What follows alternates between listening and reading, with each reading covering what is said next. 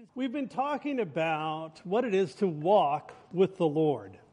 I've been thinking about the Apostle Paul. What a fascinating guy. The way that he was inspired to put these things down for us. Just patterns that I see coming out in this epistle, which means letter. This letter that he wrote from prison, jail in Rome to the city of Ephesus, to the church that was there, a group of house churches most likely, and writing to them and essentially giving pertinent instruction on what it is to have a relationship with the Lord. And one of the words that he uses repetitively throughout this epistle is the word walk. He says that this is about walking with the Lord. And we know that it's a biblical metaphor for a person's lifestyle. When you talk about somebody's walk, you're talking about their lifestyle. You're talking about what they do as a Christian. And this word, walk, is mentioned 7 times in the book of Ephesians. We're going to look at the 7th and final one today. But looking at the word itself, I'm going to give you some grammar this morning. We're going to cover quite a bit of grammar, Koine Greek grammar. I'm not a Greek scholar, but I study some really good ones. There's a few that are a little sketchy, but looking at the grammar of the word walk, it's in the present active imperative. All right, what that means is it's an ongoing thing, present. It's in the present tense. It's an active, it's a verb. It's in the active, and it's an imperative. We talk about imperatives in the Bible. They're commands. There's an indicative. We'll talk about the difference between an indicative and an imperative later on. But this is a command. He's saying, walk this way. It's not optional when he says that. He's talking about this will be the way that the lifestyle of a Christian looks. And the instruction that he's giving, we've seen over and over again that he gives instruction that says, don't look this way. Don't walk this way according to the course of the world, but walk that way. So we understand that in Christianity, to walk with Jesus, yes, it's an initial decision, making a decision for Christ. You begin to walk with him, but that is always followed by a lifelong lifestyle of discipleship. That's what it is to walk with the Lord. Interesting, our walk with him begins at a point in time. It becomes a process through time, and it culminates beyond time when we graduate, when we go to be with the Lord. Paul, in this letter, as I mentioned, he's talked about what it is to walk a number of times, and every time that he uses this word, this metaphor, to walk, he uses it in a contrast to something else. And he bounces back and forth. I'm going to look at that briefly as we get rolling, because it's really important that we understand what he's getting at here. In chapter 2, verse 2, he says, we formerly walked according to the course of this world. He contrasts that in chapter 2, verse 10. He says, now as his workmanship, we've looked at that, his poema, his creative work, we were created to walk in good works. So he contrasts walking according to the course of the world with walking in good works. In chapter 4, verse 1, he says we're to walk worthy of the calling with which we were called. He contrasts that in verse 17 of chapter 4. He says we should no longer walk as the rest of the Gentiles walk in the futility of their minds. Further in chapter 4, he talks about putting off the old man and putting on the new. He contrasts the old man, the old nature, the nature of Adam, with the new nature that we have in Christ. Finally, last week, we looked at the contrast. He says, you were darkness, and now you're light in the Lord. And we talked about that at length last week. We talked about back in chapter 7 or 5 at the beginning of the chapter, he says, this is what the love of God looks like. He says he contrasts the sacrificial love of God, the agape love of God, with the self-centered worldly love of fallen humanity. Again, another contrast. We looked at the fact he says, walk in love as beloved children. He contrasts that with not walking immorally as sons of disobedience. So you have beloved children on one side, sons of disobedience on the other. When we looked at walk as children of light, Again, he says, you were once darkness in chapter 5, verses 8 through 14. So as we look at these contrasts that Paul does, we're going to go further in the text. We're going to read verses 15 to 21 this morning. That's where we're going to cover. We're going to see that he continues to do this bounce back and forth. He lays out something and then he contrasts it. He lays out another thing and then he contrasts it. And the Lord willing, it will make sense, and we'll see that he's bringing this to a point of culmination in his writing. We're going to look at a major pivot point in the Word of God this morning. A major pivot point in everything he said in Ephesians up to this very point, and it dictates the way we interpret the rest of the book, the rest of the letter. And it dictates the way we live our lives. So in verse 15, we read, see then that you walk, there's that word again, circumspectly, not as fools, but as wise. There's a contrast. Redeeming the time because the days are evil. Therefore do not be unwise, but understand what the will of the Lord is. And do not be drunk with wine, in which is dissipation, but be filled with the Spirit. Another contrast. Speaking to one another in psalms and hymns and spiritual songs, singing and making melody in your heart to the Lord, giving thanks always for all things to God the Father in the name of our Lord Jesus Christ, submitting to one another in the fear of God. So he continues to contrast how we are to walk. In verse 15, he says, see then that you walk circumspectly, not as fools, but as wise.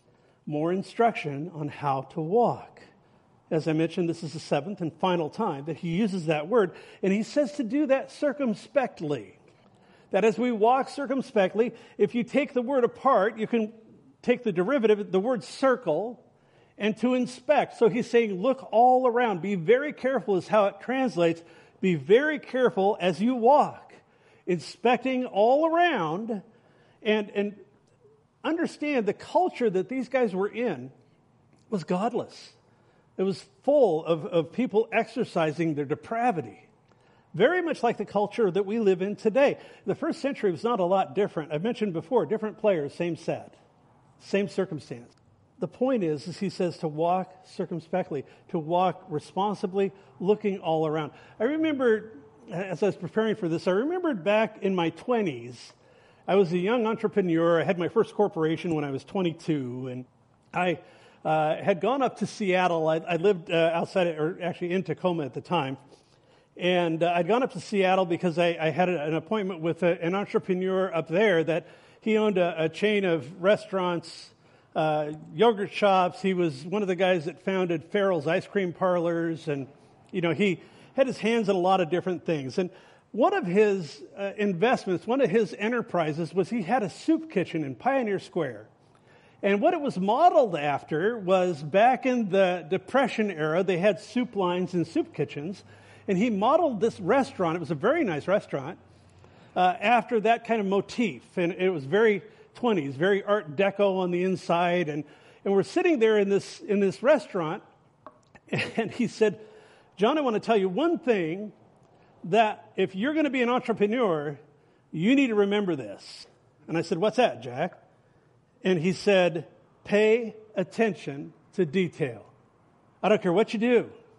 Pay attention to the details. And I said, well, what do you mean? He said, look around. I looked around and he said, what do you see? And I said, well, I see a pretty nice restaurant. This is nice. The ambiance in here is really nice. It was very calming and, it was like bricks and like I said, decorated well and all that. He said, well, what else do you see? And he kind of pressed me and I wasn't connecting with what he wanted. And he said, look at the flowers on the tables. I said, yeah, those really add a lot. He had just a kind of a splash of flowers on every table in the place. And he said, those aren't plastic. They're fresh. He said, do you know how much money I spend every month on flowers? And he told me, well, I don't remember the amount, but it was like in the thousands of dollars. He said, pay attention to detail. That might seem a small detail to you, and people may not even consciously think it, but they walk in here and it adds freshness. It brings just a sort of an atmosphere that is very pleasing. He said, that's what I mean when I say pay attention to detail. What Paul is saying here when he says walk circumspectly, he's saying pay attention to detail. Look all around. look at the situation that you're in, look at the behavior of the people around you, inspect things closely. Have an informed faith is essentially what he's saying. And yes, we are saved utterly by God's grace. We stand because of his grace. We walk in his grace. That's all free. And there is a place where we do the work, where we have an informed faith. You're here because you want to have an informed faith. You want to worship the Lord, you want to worship corporately, or you want to worship online because that's where you're comfortable at right now. That's all great. And having an informed faith is why we come together and we study God's Word. We don't want to have a blind faith. We want to be informed. We want to be circumspect in the way we go about walking with the Lord. That's his point. That's mine too, as we go. He says, walk not as fools, but as wise. Obviously, those are opposites. They're antithetical to one another. To be foolish is not walking wisely. To be wise is to not walk foolishly. That makes sense. A few other contrasts that I would add here would be to walk diligently. Diligence that's a Bible term. And not carelessly. We want to be diligent with the things of God. We want to exercise vigilance, being vigilant, watchful, instead of being indifferent in our lives. We want to walk intentionally. We want to be informed as opposed to being ignorant, willfully ignorant, I would add, not just I didn't know, but we want to have intentionality in our walk with the Lord. Verse 16, he goes on, he says, redeeming the time because the days are evil. Literally, this means making the most of every situation and every opportunity. I want to clarify something here. For years, when I would read this, when it said redeeming the time, I'd think I need to be busier. That's not what he's meaning at all. It's not the intent of this passage. He's not saying redeem the time, get off your duff and get moving. He's not saying that. What he's saying, there are two Greek words for the word time here. One of them is used here, one of them is not. One is hours, minutes, days, months. What time is it? Another is, it's about time. Another is, this word, it's a marketing term from the first century. And what it means is to buy out something completely at a good price at an opportune time. The Apostle Paul in Galatians chapter 6, verse 10 says the same word, uses the same exact Greek word. It's literally translated opportunity there, as we have opportunity. So what he's saying is these are evil days. Take advantage of the opportunities that exist.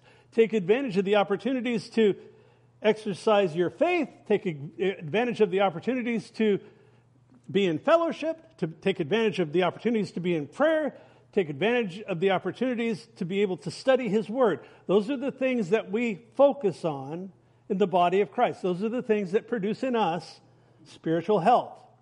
The opportunity is there. The exhortation here is use it. Why? Because we live in evil days. We live in an evil culture. Look around. I mentioned many times these last months, you certainly don't need me to tell you how crazy and upside down and utterly insane things are out there. I marvel. I look around. When I am being circumspect, I look and I think, wow, Satan's not hiding in a corner anymore trying to throw these things in from the sidelines. He's right out there in front. And it's almost daily you see things that are coming across in the media, or if you want to call it that, or you hear about things that are going on over the hill in Portland or whatever, and it's like, we live in evil days. We need to be circumspect. We need to be wise. Verse 17, he says, therefore, do not be unwise, but understand what the will of the Lord is. So the question then comes up in looking at this verse is, what is being unwise? The answer is found in the first word of the verse. He says, therefore. When we see the word therefore, we say, what's it there for? And it refers directly back to what's just been said. So when he says, therefore, don't be unwise, he's saying, don't walk without being circumspect. Don't walk without redeeming the time. Don't be ignorant of these things. And what he's essentially saying is don't be careless with, ignorant of, or indifferent to the things of God. That's what he is saying equates to being unwise. We want to be wise. We want to accurately handle the things of God in our lives. Then Paul, here, as we go forward into verse 18, he uses yet another contrast, and he tells us what God's revealed will is. He says, don't be unwise, but understand what the will of the Lord is. And now he's going to tell us. He's not going to leave us hanging. In verse 18, he says, and do not be, or the word literally is become. This is, do not become drunk with wine, in which is dissipation, but be filled with the Spirit. Fascinating. The contrast here is do not get drunk with wine, and do be filled with the Spirit. That's how he balances this out. That's how he contrasts it. The question here is why would Paul employ such a strong contrast, and why this one?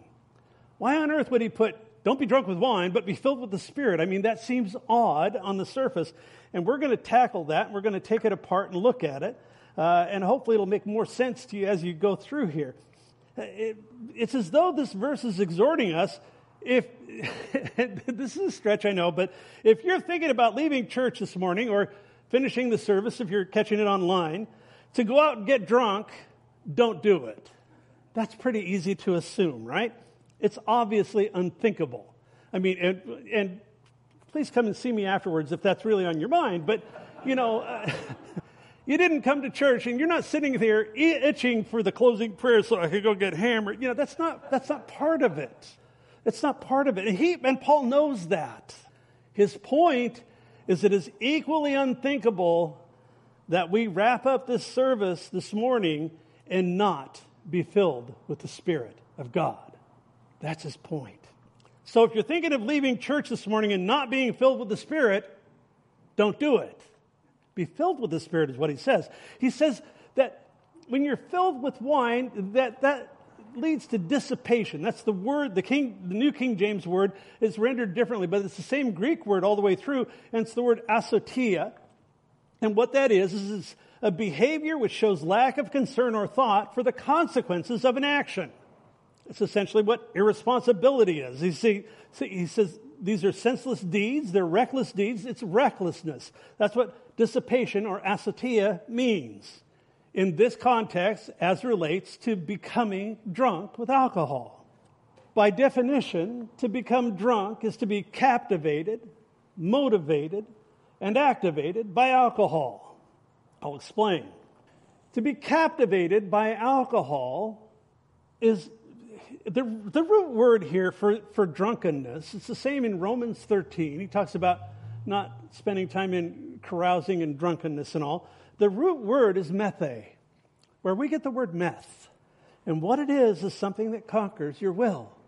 To be captivated by alcohol is to be engaged with alcohol to the point that it now has conquered your will. That now that's why they call it being under the influence of, whether it's alcohol or drugs or whatever, it's something that you have allowed, you've taken in, and now it has conquered your will. You're captivated by it.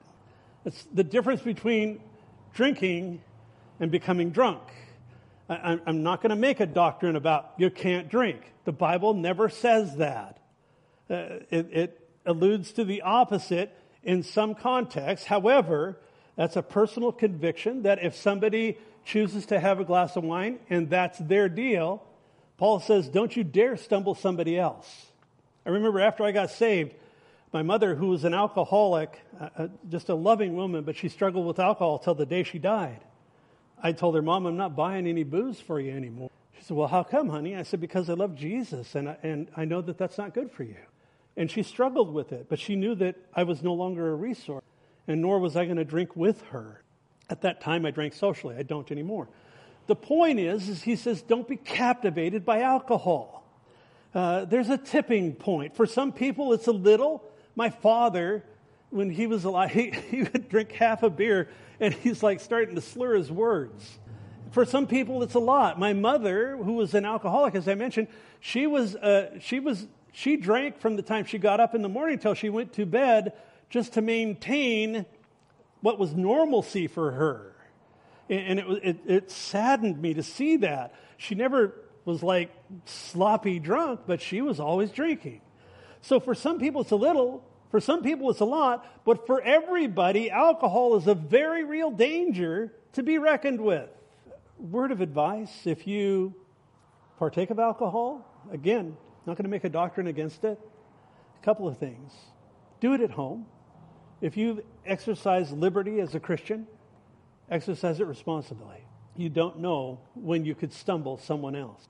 And that's just wisdom from God's Word. Read Romans 14. The other thing is the same thing that I told my kids when I educated my kids about drugs. I said, you know what? They're fun for a season. My kids would look at me like, what are you, nuts, Dad? Are you telling me I should start using drugs? I'd say, look, I want to tell you about drugs. They're fun. But that's the hook. Nobody gets up in the morning and says, hey, man, I think I'm going to go have a few drinks and just have a horrible time. Nobody gets up in the morning and says, hey, I think I'm going to go out and buy some weed and whatever. But if you're not careful, you get up one morning and instead of you having it, it has you. Then you're in bondage. Then you've got real problems. He says, be wise. Definitely be wise when it comes to alcohol. If you're the type of person that can't have any, don't. Alcoholics Anonymous is right in the assertion that they make about the first drink. You can't just have one. And if that's you, don't be stumbled. In short, just be wise when it comes to that. To be motivated now by alcohol, once you're captivated, in other words, you've surrendered to its influence on you, now you move into the aspect of being motivated by alcohol. My stepfather, not my birth father, who was a great guy and all, but my stepfather was way different. He was the type of a guy that when he drank to get drunk. And when he drank to get drunk, his thought processes, his motivations, his thinking would change. He would become mean. He would be not only captivated, but now motivated. The motives of his heart, the motives that he was running with were different when he was under the influence of alcohol. What that did was activate him. Captivated, motivated, now activated. My stepfather would become another person, and he would act out in horrible ways. And I'm not going to go into a lengthy thing on my childhood. Yeah, it was challenging. But I would watch him do horrible things to my mother, do horrible things to my siblings, especially my younger sister who never got over it. I would watch him do horrible things to my family, and myself included, because he was captivated, motivated, and activated under the influence of alcohol. As alcoholism and drug addiction are an example of something that controls and characterizes one's life, it's worth noting that they must be intentionally repeated to maintain their effect. That's the nature of addiction. We call that addiction, where people want to go back and have more. They need to feed that. They need to go back to it. I want to, and we'll talk about that in a few minutes a little bit more. But I also want to note, too, that being captivated, motivated, activated by alcohol doesn't necessarily result in abuse. In my case, it did. But the point of the potentially devastating effects of alcohol. So the contrast here that Paul gives, again, he says, do not get drunk with wine. Do be filled with the Spirit. It's an interesting contrast. To be filled is to be captivated, motivated, and activated. Now, not by alcohol, but by the Holy Spirit. Same thing, same effects, but different insofar as this contrast. He's contrasting the flesh and the spirit all the way through this letter. And this is one aspect where he's talking about what controls you. Instead of being controlled by alcohol, being controlled by the base things of the world, he's talking about being controlled by the Holy Spirit. He calls that being filled with the Spirit. What does that look like in practical terms? The answer is found in verses 19 through 21. He says, speaking to one another in psalms and hymns and spiritual songs, singing and making melody in your heart to the Lord, giving thanks always for all things to God the Father in the name of our Lord Jesus Christ, and submitting to one another in the fear of God. There's a pattern here. Healthy relationships horizontally with others, vertically with God are a primary function and outworking of the Holy Spirit's fullness in our lives. Being filled with the Spirit results in this. Notice in verse 19, he says, speaking to one another. And then he says, singing, making melody in your heart to the Lord. The first is horizontal. The next is vertical. Giving thanks always to God the Father. That's vertical. Submitting to one another. That's horizontal. He's talking about relationships. And a primary function of the fullness, the filling of the Holy Spirit is for relationships. That's part of why this statement is pivotal. Up until now, in this entire epistle, you could look at the Christianity in general. It comes up to and it rests on whether or not one is filled with the Spirit. From this point forward, he's going to be talking about these relationships. When he talks about wives, he talks about husbands, he talks about children, he talks about parenting. And it comes back and it can only be interpreted and understood in light of the filling of the Holy Spirit. This is a critical understanding that we must have. Healthy relationships, horizontally and vertically, are the outworking, the fruit of the fullness of God's Spirit in our lives. I'm going to deviate a bit here, and we're going to do a word study on what this verb, you know what a verb is? It's an action word. It denotes action. This verb, to be filled, what it is. And I'm going to stretch your brains a little bit. We're going to do a bit of a Greek lesson here. Going to get into the details of this word and its use and its structure in the original language, in Koine Greek. And we're going to look at it.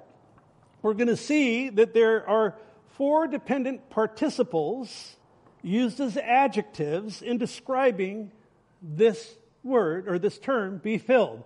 The participles are the ones that follow be filled. He says speaking, singing, thanking, and submitting. I want you to understand, too, in the context of this, is the Spirit's fullness in our lives, in the life of every believer, is the norm. It's normative. It is not optional equipment. It's not the exception.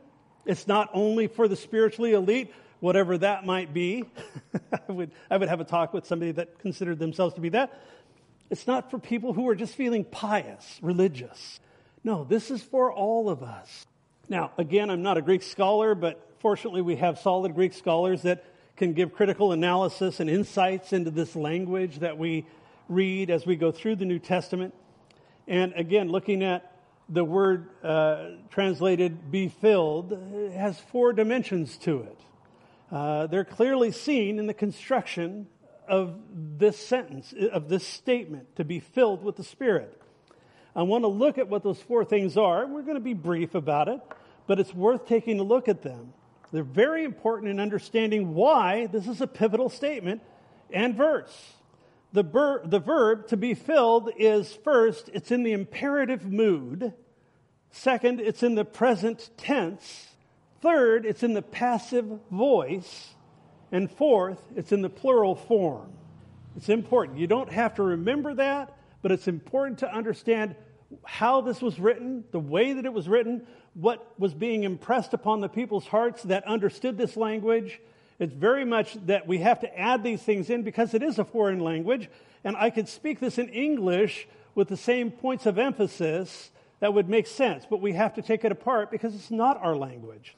So the first is that it's written in the imperative mood. What that means, you know what the difference is between an indicative and imperative is. An indicative, well, we'll talk about that in a minute, but an imperative is a command.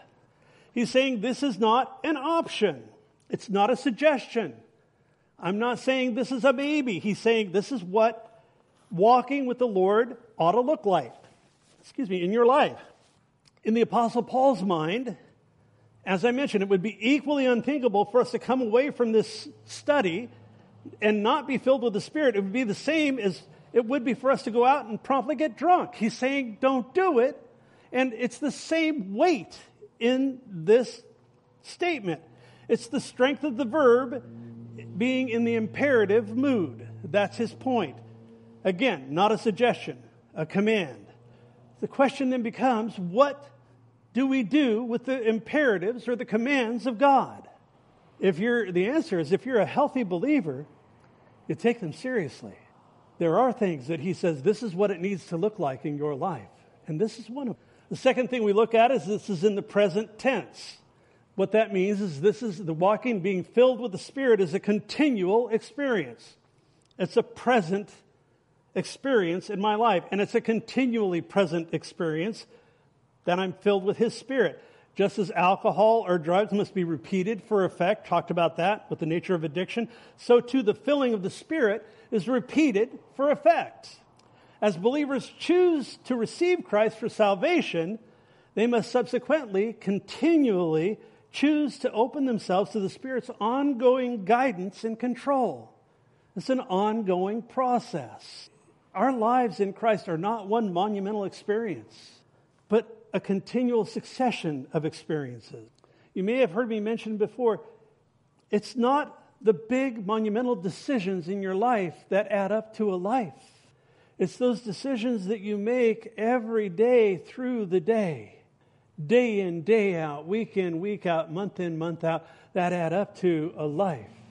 And it's either a life that's been lived, being filled with the Spirit, or a life that's being lived in an unwise manner. And that's Paul's point. He's essentially saying in this, be continually filled with the Spirit. The third thing we look at here is it's in the passive voice.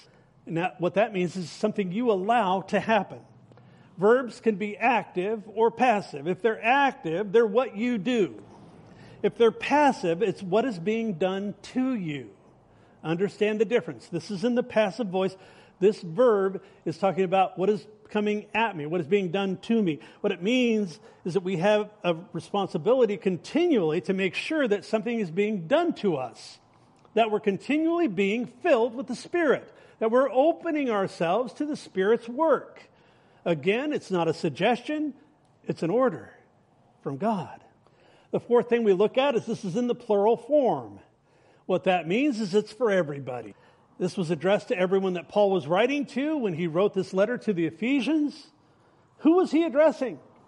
Wives, husbands, children, parents. And we'll be studying that beginning next week on into chapter 6, because all of that is in light of this.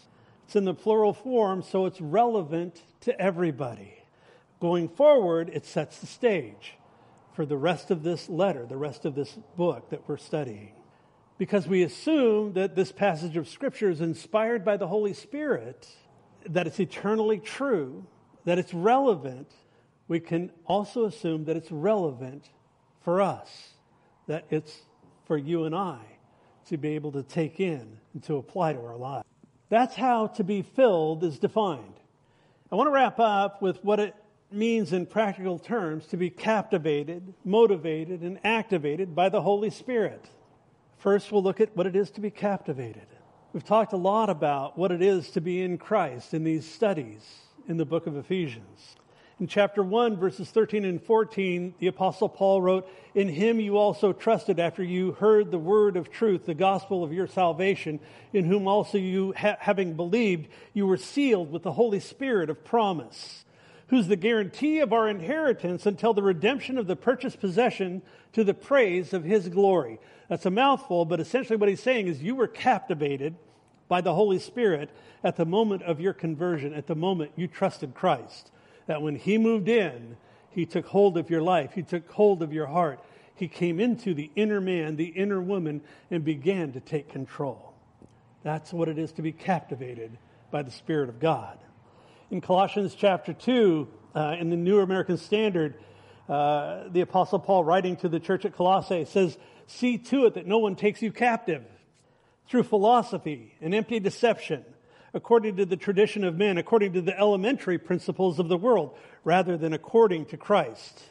In the verse 10 there in Colossians, he says, "In him you have been made complete," captivated by the Spirit of God. What is it to be motivated by the Spirit of God? Now in Christ, our motivations have changed, haven't they? At least they should have. The old ways no longer fit. They no longer serve us. It's like there's a new sheriff in town, and the old things, they just don't work. In chapter 4, we looked at, in verses 22 through 24, he said, put off concerning your former conduct the old man which grows corrupt according to the deceitful lusts, and be renewed in the spirit of your mind, and that you may put on the new man which was created according to God in true righteousness and holiness. That's what it means to be motivated now by the Spirit of God. In 1 Corinthians 5, verse 17, he says, therefore, if anyone is in Christ, he is a new creation. Old things have passed away. Behold, all things have become new. So when we look at what it is to be filled with the Holy Spirit, captivated now by the Spirit as God's own possession, that's you, that's me, if you belong to Christ. Motivated now in the Spirit to think in an entirely new way. I don't know if you were, I remember so clearly, and still that process is engaged at times, but especially right after I got saved, it was like, man, that just rubs me wrong. Oh my goodness, my vocabulary got really small for a while there. And it was like, man, I'll try to watch something on television. I can't do it. It just grieves me. That's because I'm now motivated by the Spirit of God. I'm activated to a whole new way of relating to God and to others. That's the relationships in my life as I go through. And it's through the work of the Spirit. What does that look like in my life? It looks like speaking, singing, thanking, submitting. Now, I could end there and say, let's pray and have a final song and call it good. But I don't think that's the principle. This is the principle. This is the transaction. And this is right on. This is good stuff. It's right from God's Word. But if I stop there, there's a good chance you're going to go away disillusioned. We have to take this one step further. Now let's get really honest. Let's get really real. You might be thinking, well, Pastor John, that's good stuff. That's really good. That's good Bible teaching, and that's good stuff. But you don't know my husband. You don't know my wife. You don't know my kids. You don't know my boss. You don't know what I'm going through. I'm a believer, but I'm not doing a lot of speaking and singing and thanking and submitting these days.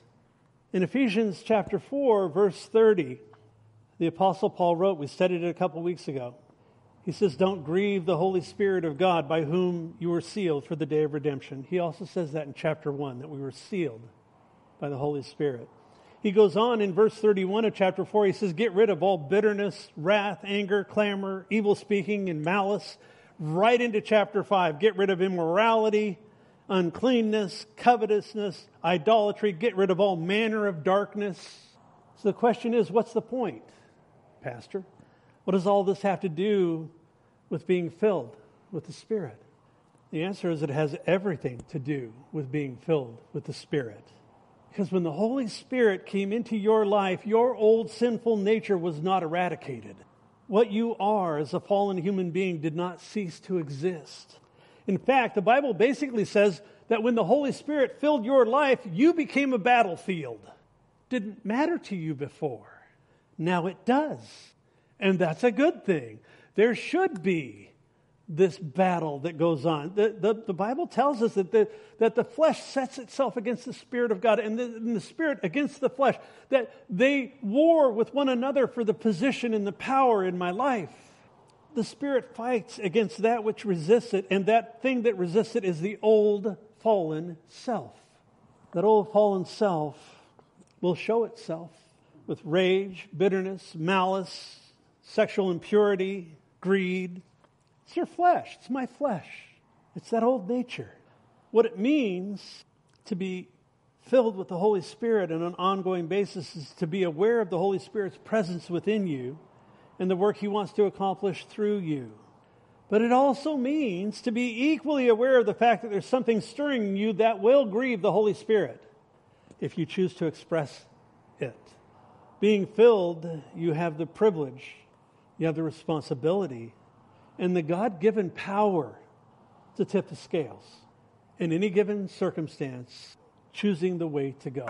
Being filled with the Spirit is, yes, it's God's will to invade increasing areas of our hearts and our lives because we are in the process of being sanctified, being made holy. We've been declared holy at the cross. We're being made holy. A primary part of the Spirit's work is to cleanse us, to sanctify us, to show us. I don't know how many times the Lord will speak to me in that still small voice and say, John, I just wanted you to see your own heart. Whether it's something that my wife said that I flare for a moment, or something that somebody did, or seeing some injustice in the news, that old nature is always there. So we can understand the principles of these things, folks, but unless we put them on, unless we activate by faith the Holy Spirit's work in our lives, we can understand what it is to be captivated and motivated, but not live a life that's activated by the Holy Spirit. I can't encourage you enough as the Spirit puts His finger on things in your life that He comes to us gently so often. He says, John, I'd like for you to surrender that. I want that. Sometimes He pries our fingers off of things because we don't want to give it up, but it's His work. What He wants is a heart that's yielded to His sanctifying hand. What He wants is a heart that's yielded to Him doing the work. Salvation is all about God doing for us what we cannot do for ourselves. The key? Yield to Him. Walk with Him. Be continually filled with Him. We can't change ourselves. But as we yield to the work that He does within us, as we're yielding to His captivating, motivating, activating hand in our lives by the Holy Spirit, our lives are enriched. Our lives are transformed. People see what's going on. There's a change in you. You're just perhaps calmer than you ever were. Or perhaps they see that there's renewed purpose in your life when you were aimless and wandering. Perhaps they see that you're being circumspect where you were kind of sloppy about things before. Those are all the fruit of His Spirit as He's working in us. Love, joy, peace, patience, kindness, goodness, gentleness, faithfulness, self-control. That's the work of the Holy Spirit. Yes, I love being engaged in worship, and I love to sing to the Lord. That's part of what it is to experience His filling in our lives. But I can't sustain myself on that alone. There's grit, there's meaning, there's substance to our walk with the Lord. As we walk, Paul's saying here, look at all the different things that he said here in this letter on ways to walk and ways to not walk. All of it comes to this pivot point on being filled with the Spirit. Coming forward from there, as we look next week, starting at wives, submit to your husbands. Husbands, love your wives. Fathers, don't exasperate your children, and so on. We'll see all of that refers back to this one statement. Don't be drunk with wine. Don't leave here to go get drunk. Equally, don't leave here not filled with the Spirit. That's God's will for you. That's God's will for me today. Father, thank you for your word, for your divinely inspired word. Thank you, Lord, that you are so patient with us. And we pray, Father, that as you identify things in our lives, perhaps we've never come to you at all. Perhaps you're watching this online and the Spirit of God is tugging on your heart and showing you that there is a better way to live. Then pray a prayer something like, God, I've been running from you all my life, and I want to stop running. I want to embrace you. I want to let the weight of my life down on you, Jesus, because I want your Holy Spirit to control me. I'm not doing a good job of it myself, so I give myself to you. If that's what you're doing, I guarantee you God will do that. For the rest of us, Father, we pray, work in us. Thank you, Lord, for your Holy Spirit. As Jesus said in the Gospel of John, I will not leave you as orphans, but I'm going to go, but I'll come back. And when he did, it was through the agency of the Holy Spirit. And we're so grateful. We're not left to try to work these things out on our own or to try to change ourselves or any of those other nonsensical things that religion tries to produce. But through the precious relationship we have with you, through the blood of the Lamb poured out for us. Lord, we thank you. We're grateful that you love us, that you accept us, that we're accepted in the beloved just as we are. And these are things that you want to do in our lives because you want our... We praise you this morning. Amen.